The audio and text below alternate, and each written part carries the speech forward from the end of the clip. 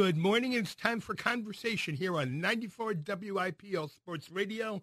My name's Peter Solomon.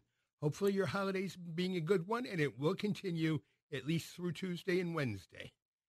When we come back in just a bit to celebrate the last conversation of 2018, something old, something new. We look back, we look forward. All this and more coming up here on 94 WIP. My name's Peter Solomon, more in just a bit. And we're back. It's conversation here on 94 WIPL Sports Radio.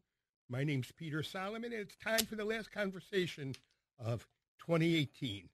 And to do that, to look back, I welcome back Stephen David Elliott, expert extraordinaire on the notion of networking.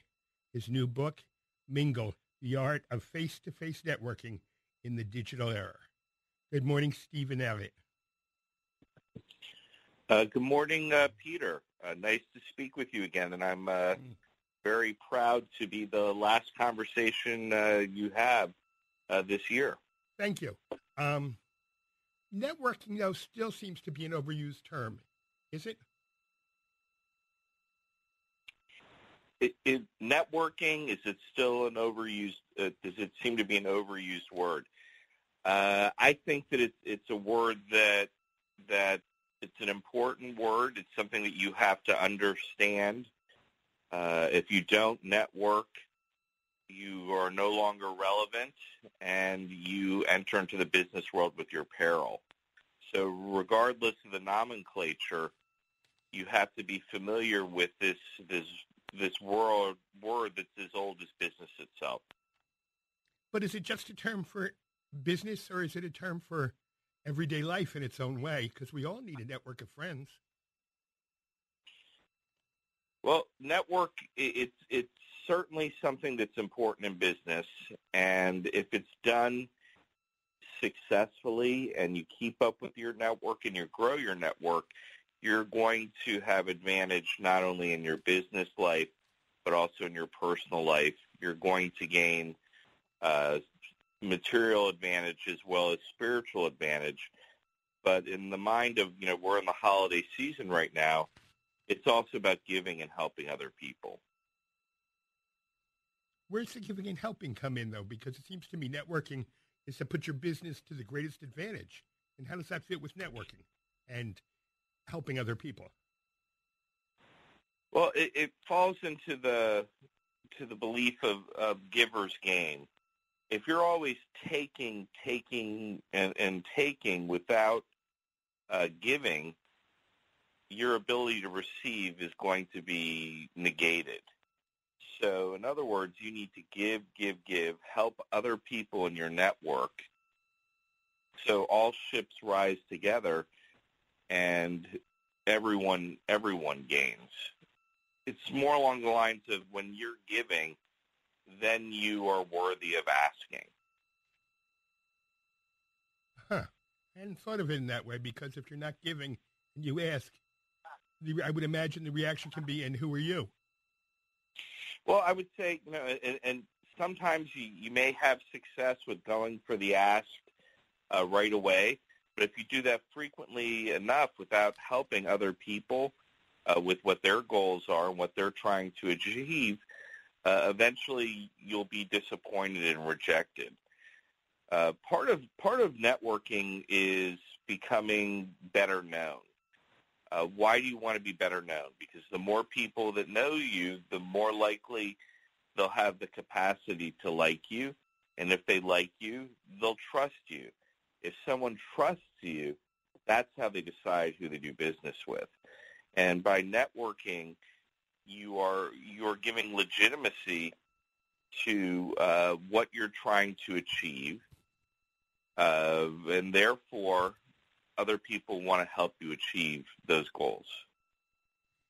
How did you get into this whole thing of networking? Well, networking, it's been part of what I've done my entire life. I've recognized that if you try to do things by yourself, you have a certain amount of success.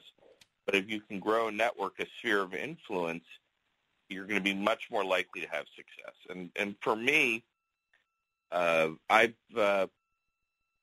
worked for myself since I'm 21 years of age. I'm at the mid-century mark right now, and I've been able to achieve the things that I've wanted to achieve in business and to achieve the level of success I have with a national company by thinking of other people first, by helping other people in my community. And when you start, Peter, to help people on a local level, that's the stepping stone that'll propel you to a national level and then an international level. Okay. How do you do it? How do you begin? The best way to begin with your network is, and I want to discuss primarily, physical networking in this conversation that we're having here at the end of the year. You can use an actual digital tool to start yourself, expanding your network. Go into your database. Look at people that you know currently. Reach out to them by phone call, email, text, using technology to set up appointments with them, to reach out to them, to make yourself known that you're willing to help them, and by doing so, they'll potentially help you. Then you can go to actual networking events like the ones that Rockstar Connect, my company, hosts all over the country, or you can go to your industry's conference or convention. But frankly, you can start your networking at a much easier level. If you work in a business and you have an office, start networking with the people that you work with.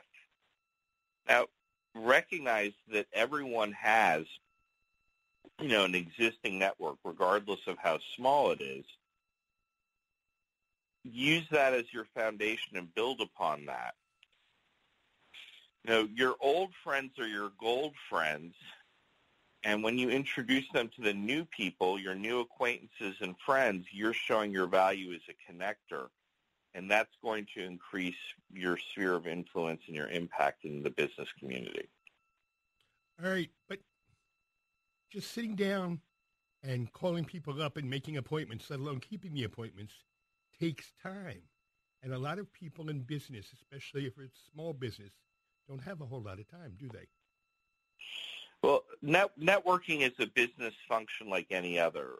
It's just, when you're calling your prospects to increase your business, when you're sitting down with your accountant to pay your taxes, these are all things you must do to succeed. Like anything else, you have a calendar and you have to budget a certain amount of time to be successful. So networking is just one of those aspects of the things you have to do in your business. And the more that you set up the time to follow up with people in your network or to grow your network, the more people and prospects you're putting in your funnel to be successful. But you're absolutely right. Some people may find, well, I'm super busy. I'm not making money immediately from this. What's the value? Well, in the moment, it's maybe hard to gauge that because you're busy. But 6 months down the line, if you have failed to keep up with the people that you do business with or could potentially do business with, the barrel is going to be dry, Peter. Okay. So, but it's like cold calling.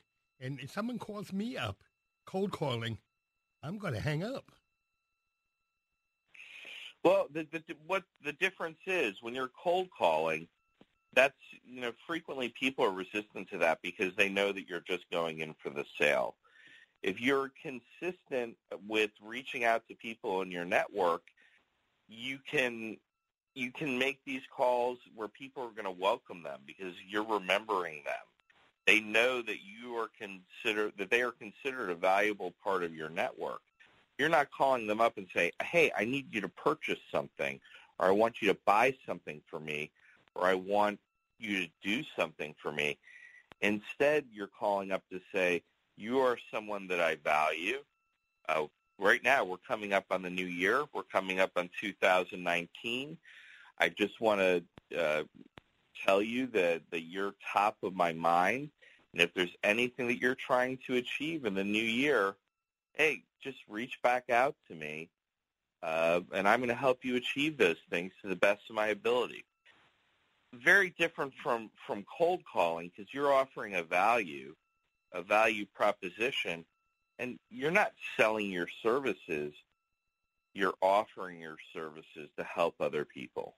Does that make sense? Yes, it makes sense. But again, if someone called me up and made that kind of a pitch to me, my inclination would be to think, okay, what's in it for you? What's in it for you? It's very clear what's in it for you. No, not for me. You're picking people. If you're selecting people that you're going to call, that's because they're a like-minded individual. They're someone like you. They're someone that networks and believes that a strong sphere of influence is going to increase the business. So there's no question of why you're calling. You're calling because you want to collaborate with this person. You want them to be successful. So, obviously the return on investment is, hey, I want you to be successful. I'm going to help you. Of course that's going to make me successful. And no one is being naive here. When you're entering into the networking game, it's eventually going to be a quid pro quo. You scratch my back, I'll scratch your back situation. And, how are you going to have that influence? You're going to have that influence because you've demonstrated that you're someone who's willing to give and help other people. Okay. That's step one. What's step 2 and 3? Step 2 and 3 after reaching out to people? Yes. Let's reframe it. Is it a question of a step 2 and a step 3, or is it a matter of portraying yourself to these other people as portraying yourself as a person of worth? Speaking with them about what you guys have done together in the past, what you plan to do in the future, finding out your commonalities of what you're both trying to achieve, and therefore increasing your ability to have success. During those calls or when you're meeting that person, you want to quiz them, you want to dialogue with them about, well, what are you doing this year? How can I fit into that equation to help you? Or who do I know that can help you that I can make an introduction to? What type of business are you looking for? Or even, are you participating in a charity this year? What resources do I have to bring to bear to that type of relationship? And in that process, I would imagine, you find commonality, and you can say to the other person, hey, I know these people who might be interested in what you're doing. Let me get them together, maybe buy them a drink or a cup of coffee, and let's see what we can do. Yeah, I mean, it could be as simple as, reaching back to conversations you've had in the past, if you've had those conversations before, and saying, hey, how's your son been? I know that he's graduating school. Has he found a position yet? I happen to know of someone who may be able to give him an internship this year. Would you like me to make some contacts for you? Or you are looking. Last year, you had spoke to me about wanting to expand your business to work with real estate agents. I know a few real estate agents. Why don't I make a mutual introduction for you? That mutual introduction, we're talking about doing things physically. We're speaking to them in person or on the phone, but we can very easily manage our time by going on Facebook or LinkedIn and sending a message in between, this person in our network and another person in our network, and say to each other, hey, you guys need to connect with one another because I think you have mutual interest. You'll get along with one another, and I want to be the connector. I mean, that's one of the important parts of networking is making those network connections and being seen as a connector. That increases your value in the entire networking transaction. And you're listening to Conversation here on 94 WIPL Sports Radio. My name's Peter Solomon.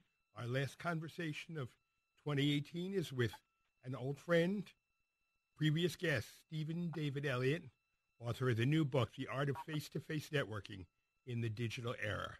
My name's Peter Solomon. Okay. How does Rockstar Connect get involved in all this stuff?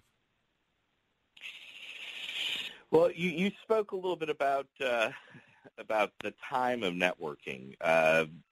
Networking does take time, and people want to be more efficient in their networking and more effective. So what Rockstar Connect does is it takes an individual and it helps them build a network around them. How? By sponsoring networking events and creating networking events where the focus of the event is on the host. So typically when people go to a networking event, it's like going to the prom without a dance, without a date. You don't know who to dance with. You meet 4 or 5 people at the event. They may or may not be the right people. You're not so happy with it, so you don't get the results you want. You don't network again. With Rockstar Connect, we find people to host events that want to help the local business community. We make them like the prom king or the homecoming queen. Everybody wants to dance with that individual. They get every business card at the event. They are immediately recognized as the leader of the event, someone who wants to help other people. Now, the hosts of the event, they are actual rock stars. They are successful business people. They want to help other people grow their networks, and they want to grow their own networks. The attendees of these events, which are free events, they're the audience for the rock star. And Rockstar Connect, we're the roadies. We're doing all the unglamorous parts of hosting a networking event. We're booking the venues, handling the attendees, doing the social media, and all the follow-up, so the host of the event can just show up at the event and help the people in his network and expand his or her network. So that's the role of Rockstar Connect. And obviously it works, because you wouldn't be doing it if it didn't. No, I mean, we've been doing it now for 2 years. We're in 155 different cities, and we're adding new events all the time. My partner and I, Nick Chaffee, we wrote the book that you were discussing, MINGLE, The Art of Face-to-Face Networking in the Digital Era, to explain how Rockstar's Connect philosophy of growing your network, helping local businesses, and giving back to the community, how that will help you grow your network, which makes you successful, but also impact everyone around you. And we're very passionate about that. What's the biggest mistake people make when they try to network? I think that going for the ask too soon is the biggest mistake that someone makes.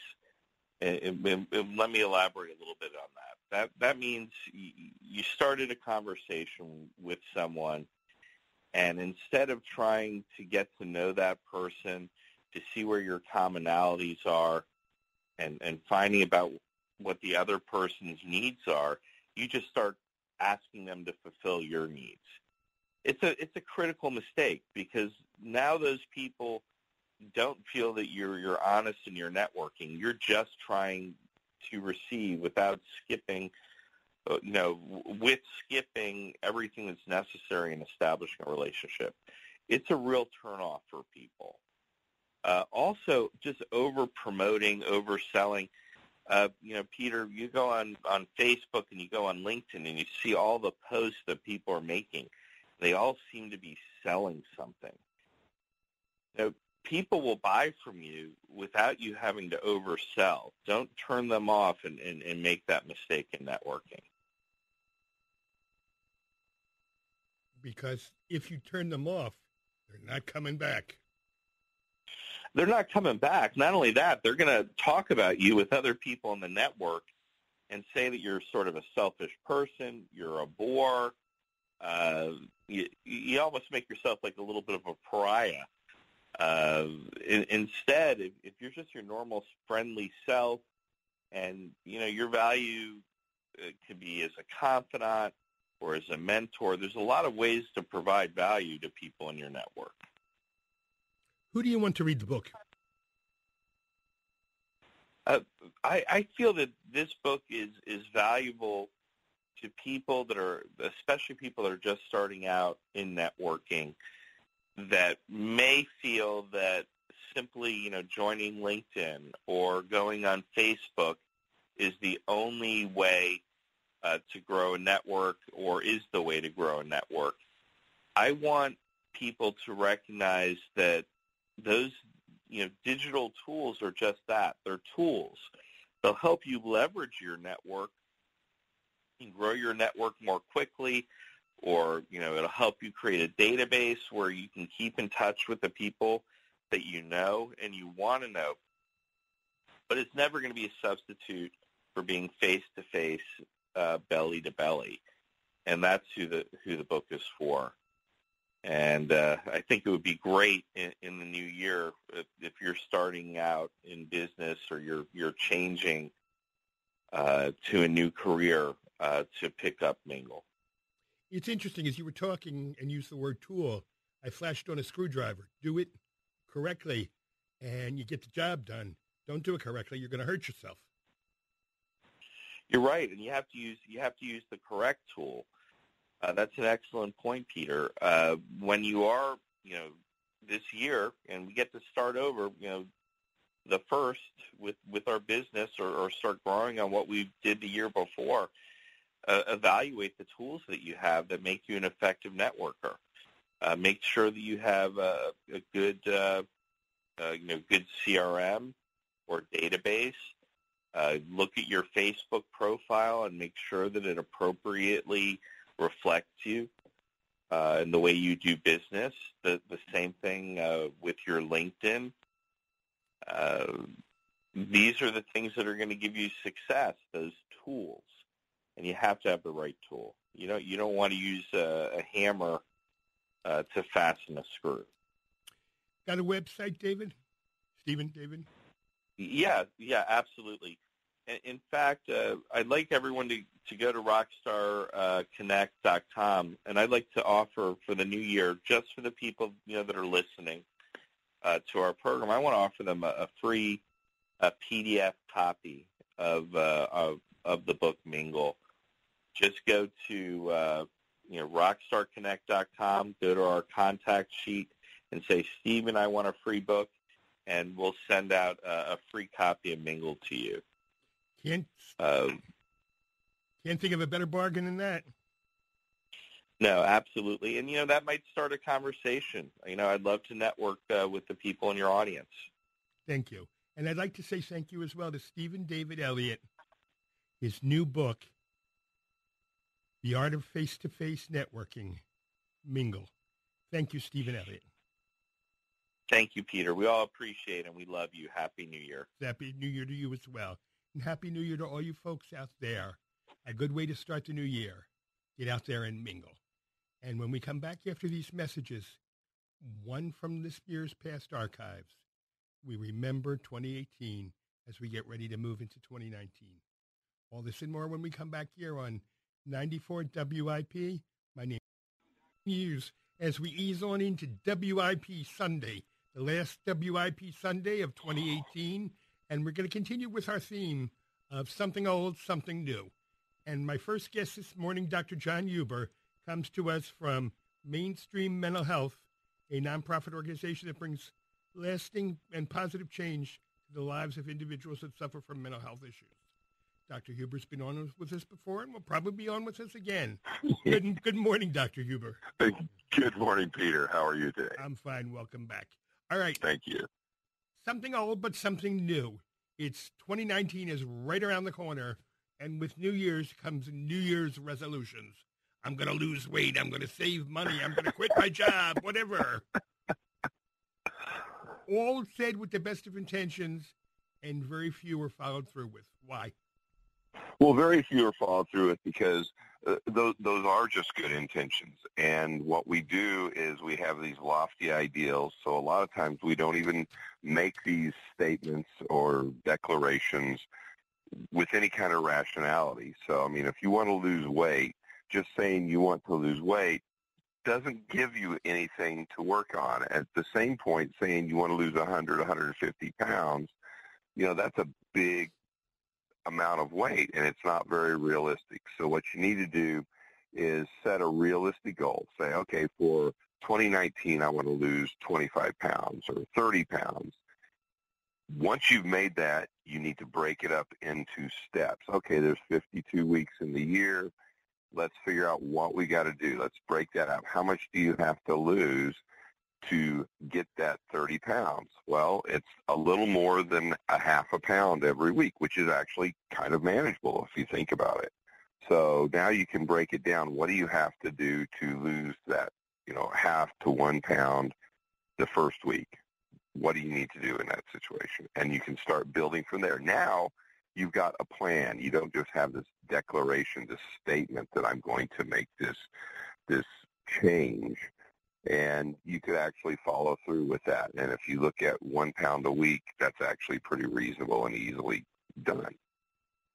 Now, I'm personally famous for saying I'm going to start going to the gym. I sign up at a gym. I go for maybe 4 to 6 weeks. Then it's back to the couch. And there I stay for the rest of the year. Yeah, and this is the time of year I quit going because I'm taking a break where all the people are coming in and doing that. And then the gym thins out by February, and I'm good to go. Is that simply, again, we have overestimated our ability to meet expectations that we're setting for ourselves? Or is something else going on? Exactly. So what you need to do is say, okay, I want to start exercising more. And what is that? Well, first do a baseline. Figure out what you're actually doing today. And some people it's nothing. Some people are doing or feeling like they do a lot of work are working out at work. Maybe they take the stairs every day instead of the elevator. Well, if you do those types of things, take those down. Take stock in what you've done. And if you take the stairs every day, how many times are you actually taking those stairs? Are you only going up in the morning and going down in the afternoon? That's really not a lot. But if you start making a plan, okay, I'm going to go up and down my stairs X number of times a day. And again, now you've got something feasible that you can do that, you need to take a break in the middle of the day. You need to do lunch in the middle of the day. Now you can actually do those types of preparation and work your way up to, okay, now I'm doing so much that without drastically changing my day, I can't add anything else to my workout. Now you need to start thinking about going to the gym. The option 2 is now you go home and you incorporate a walk around the block. Now, different parts of the country, that's kind of hard to do at different times of year, whether you have snow, in February, or like here in Texas, you got 110, 120 degree weather, and you can't really do that without facing heat stroke. So you have to be realistic. You may need to just go to the gym as opposed to walking around the block, but build up to it. Don't start off with the ultimate goal. And we tend, though, to beat ourselves up when we don't meet that goal, don't we? Oh, we do. And so you compound everything and you start feeling like, well, why should I even try this? Because I'm just going to beat myself up and feel even worse about it. And, when we look at what really happens over time, most people as we get older, we pick up anywhere from 1 to 3 pounds every year that is stacked on, and we never do anything to chip away at that. And that's fine if you pick up 1 to 3 pounds this year, But if you do it over the next 10, 15 years, you're talking 30 to 45 pounds that is now problematic and could potentially be life-threatening as far as heart conditions are concerned, hypertension, blood pressure issues, and the like. I also find when I'm beating myself up for not going to the gym, it usually comes in the form of a voice in my head from the most judgmental relative I can summon up. Exactly. And the last thing you want to do is face that voice or that person in real life. That's why you're picking that voice. And you then use an avoidance technique, so you don't even attempt to do the resolution that you made, losing that weight, because you don't want to even go near that. And then when you do make a resolution, you don't plan for it because you already set in your mind why I'm not going to accomplish it. Well, the reason why you haven't accomplished it is you haven't built a reasonable plan, and you're not the problem. The plan's the problem. And look at it from that perspective, and all of a sudden, now we've got something to work with. And sometimes, though, isn't it the lack of a support system to help you get there?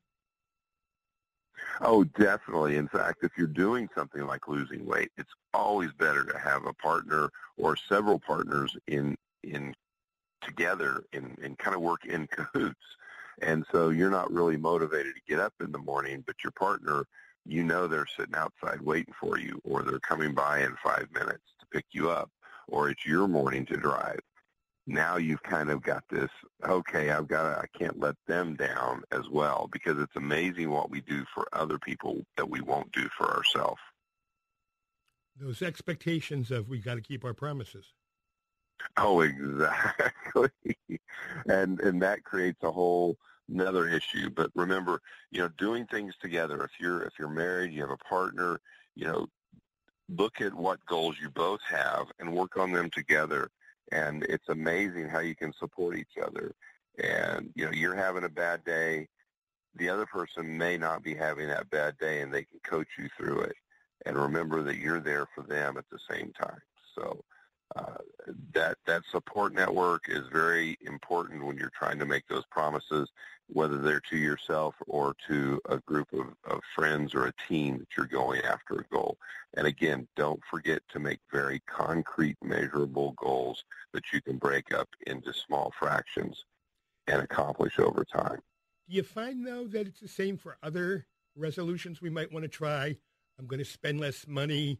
I'm going to go shopping less. I'm going to drink less. I'm going to smoke less. Does it work the same way? It works the same way by using those vague terms like less. All of a sudden, we may not really comprehend what that means. You may think what you're doing is spending less. You may actually be spending more. So what you have to do is you have to do that baseline I was talking about. Actually count and measure what you're normally spending first, and then break it up, because you might shift from, okay, well, I'm not gonna go have that beer at the bar with my buddies after work today, and all of a sudden now you're going to Starbucks every morning and you're spending twice as much on coffee. So write it down, make a concrete list that you can sit and look at, and then document and keep tally of it every week. And don't worry if you're off a little bit this week, and next week you save a little more, because what you want to do is trend in the right direction. And that's the consistency that will have you overcome and make your actual goal. Seems to me, though, Dr. Huber, that there's a thing in there of pleasure and pain, in that the pleasure we get from that cup of coffee today versus the pain of having to deny ourselves to have that extra money in the piggy bank. Oh, exactly, that delayed gratification. And here in our country today, actually in the world, with social media and the apps we have, we are getting further and further away from delayed gratification. We don't like delayed gratification, and it's very difficult to hold that little carrot in front of the cart to get you moving in that direction. So, again, break it down, look at what the plan is. And if you have a plan, you can start modifying the plan instead of beating yourself up. And you will find out over time, trying different carrots out there, you will eventually find one that works for you. But again, if you don't have a plan to start with, you can't modify it. And that's where we lose right there from day one. We just say, we're going to spend less, we're going to drink less, we're going to have less coffee, we're going to lose weight, but we never put real parameters around it. And once we do that, now we've got a goal, and we can break that goal down, and now we can have weekly plans and move towards those. I see a segue out of that discussion, Dr. Huber, and into the other place I want to go. Because if you don't meet your goals, you get mad. And when you get mad, you get cranky. And when you get cranky, you easily turns to outrage. And I want to talk about America. We seem to be more outraged than ever as a people. Well, what we found out in the media and newspapers and news outlets, it's real easy to sell anger. And it's in a lot of cases, people don't do the legwork that you do, for example, on your shows, where you're out there exploring all these different avenues, and you don't go for that easy throttle that I can just push it forward by making people upset. And we've conditioned ourselves as a culture. You know, for example, men, the only really socially acceptable emotion that we've had for decades is to be mad. And we've actually turned things like depression into anger. So a lot of our men are running around and everybody goes, they're just such an angry person. In reality, they're actually depressed and they need to get help for it. But again, it's not socially acceptable to do that. Then we compound that with the way our system is set up, our educational system. The minute a kid goes to kindergarten, the first thing they hear is, listen, little Johnny, you need to learn to take criticism better.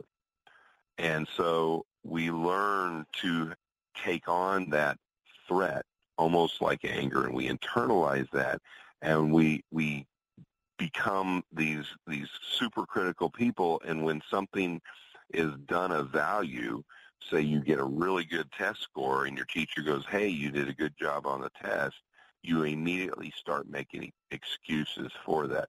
Oh, well, it was an easy test, instead of, it was an easy test because I prepared appropriately for that. And we fall back into this, well, I'm not that kind of person. I'm not going to gloat. And the fact is, you haven't learned how to take compliments, but we learned how to handle this aggression and this criticism. So we're getting beat on both ends of the candle, so to speak. And it's not good for us as a culture and as individuals. And you're listening to WIP Sunday here on 94 WIP. My name's Peter Solomon. My guest this morning, something old, something new, Dr. John Huber from Mainstream Mental Health, a foundation down there in Texas working to change people's lives who suffer from mental health issues. And he's become our resident expert on all things mental health-wise. Dr. Huber, stay with us. I've got to run a few commercials here. We'll be back in just a bit to WIP time, 7:15. And we're back. My guest this morning here on WIP Sunday, Dr. John Huber, our expert on all things mental health. All right, Dr. Huber. But why do we hang on to that anger almost at all costs? Well, it's something that is reinforcing in itself. So when we are angry and we solve a problem, we feel like we've conquered some kind of emergency crisis, and we actually get a resolution that includes an internal reinforcement of endorphins. So we get a good feeling for resolving that crisis. At the same time, when we get angry, we get an internal reinforcement for that part of it too, because we get all these adrenaline rush. And if you are a thrill seeker and you like excitement, for a lot of people, that is the only thing that makes them feel alive. So we're getting reinforced for being angry and then for solving the problem when we create it by being angry. Because there's anger for our spouse, anger to our children, anger to our job, anger to that driver who cut me off, and there's anger to the other, whoever the other might be. Right. And it's too easy to do that to everybody. Be angry at your dog. Be angry at your cat. You know, be angry at things that really you have no real control over, and in the reality of it all, really don't have a major effect on your life at all, except for now that you're being reinforced for this emotion, it now manipulates your perspective of the world, and you start finding more things to be angry at, and it becomes a very vicious cycle. A lot of people argue that anger has even entered the political world. What do you think about that? Oh, I think that is their natural situation now for politicians and politics, and it doesn't matter which side you're on. It's easier to get people to react emotionally than to sit down and look at the actual a reality of what they're trying to do and the data behind it. It's too easy for our voters to just fall into the emotional step as opposed to that rational, well, I don't really understand math anyway, so I don't know if I should like this policy or not mentality. So, hey, I'll get angry or I'll be happy with it depending upon what my politician says, and I'll let them deal with the details. And that's kind of a shortcut way that we've all trained our politicians to interact with this like. So now instead of us turning around and finding this politician up there who's going to explain to us why we should like a certain policy or practice that they're trying to instill, and we've trained them to stimulate us emotionally, and they get reinforced for it because they get reelected. When they try to analyze things and give you the numbers, we run away from it. You know, it's like the old professor once told me that 5 out of 4 people can't do fractions. Well, a lot of us don't like to do math because we don't understand it. So when you start throwing statistics and data, we kind of go numb. And we respond really well to those emotions, and the politicians have given us what we want. Are we lazy with our emotions? I think so. I think we are. Again, you know, men, we easily fall into that anger emotion, and now women are being trained to use anger too for the same reasons. They get the adrenaline rush during the anger burst, and then when it resolves, they get the dopamine and endorphin, so they feel good afterwards. So it's real easy as opposed to breaking down and feeling depressed and then maybe a little guilt and then working through and processing all those things. We just jump right to the anger. And oftentimes anger is really a secondary emotion. We're feeling guilty. We're feeling deprived. We're feeling depressed. And instead of dealing with that, we get the rush from the adrenaline of anger, and then we resolve that anger issue, and now we get the endorphins from it. And it's a shortcut all the way around. So what do we do? How do we fix this problem? Wow, that's the $69,000 question. What we need to try and do is to realize that anger is a secondary emotion, and there's something else we're feeling first, and we've trained ourselves to ignore that and jump right to the anger. So when we find ourselves jumping into an anger state, take a deep breath, step back, and try to get a different perspective of the situation. Once you do that and you can identify that real emotion, the first one that came up, work on that. Why am I feeling guilty about this? Well, maybe this really isn't an ethical thing to do, so I'll just turn it into anger, and then I'm resolving. Okay, so don't do that. Stop. Well, one of the things I recommend to everybody, because that sounds real simple, if it was that easy, we'd all be doing it, and we wouldn't be caught in the anger cycle that we are.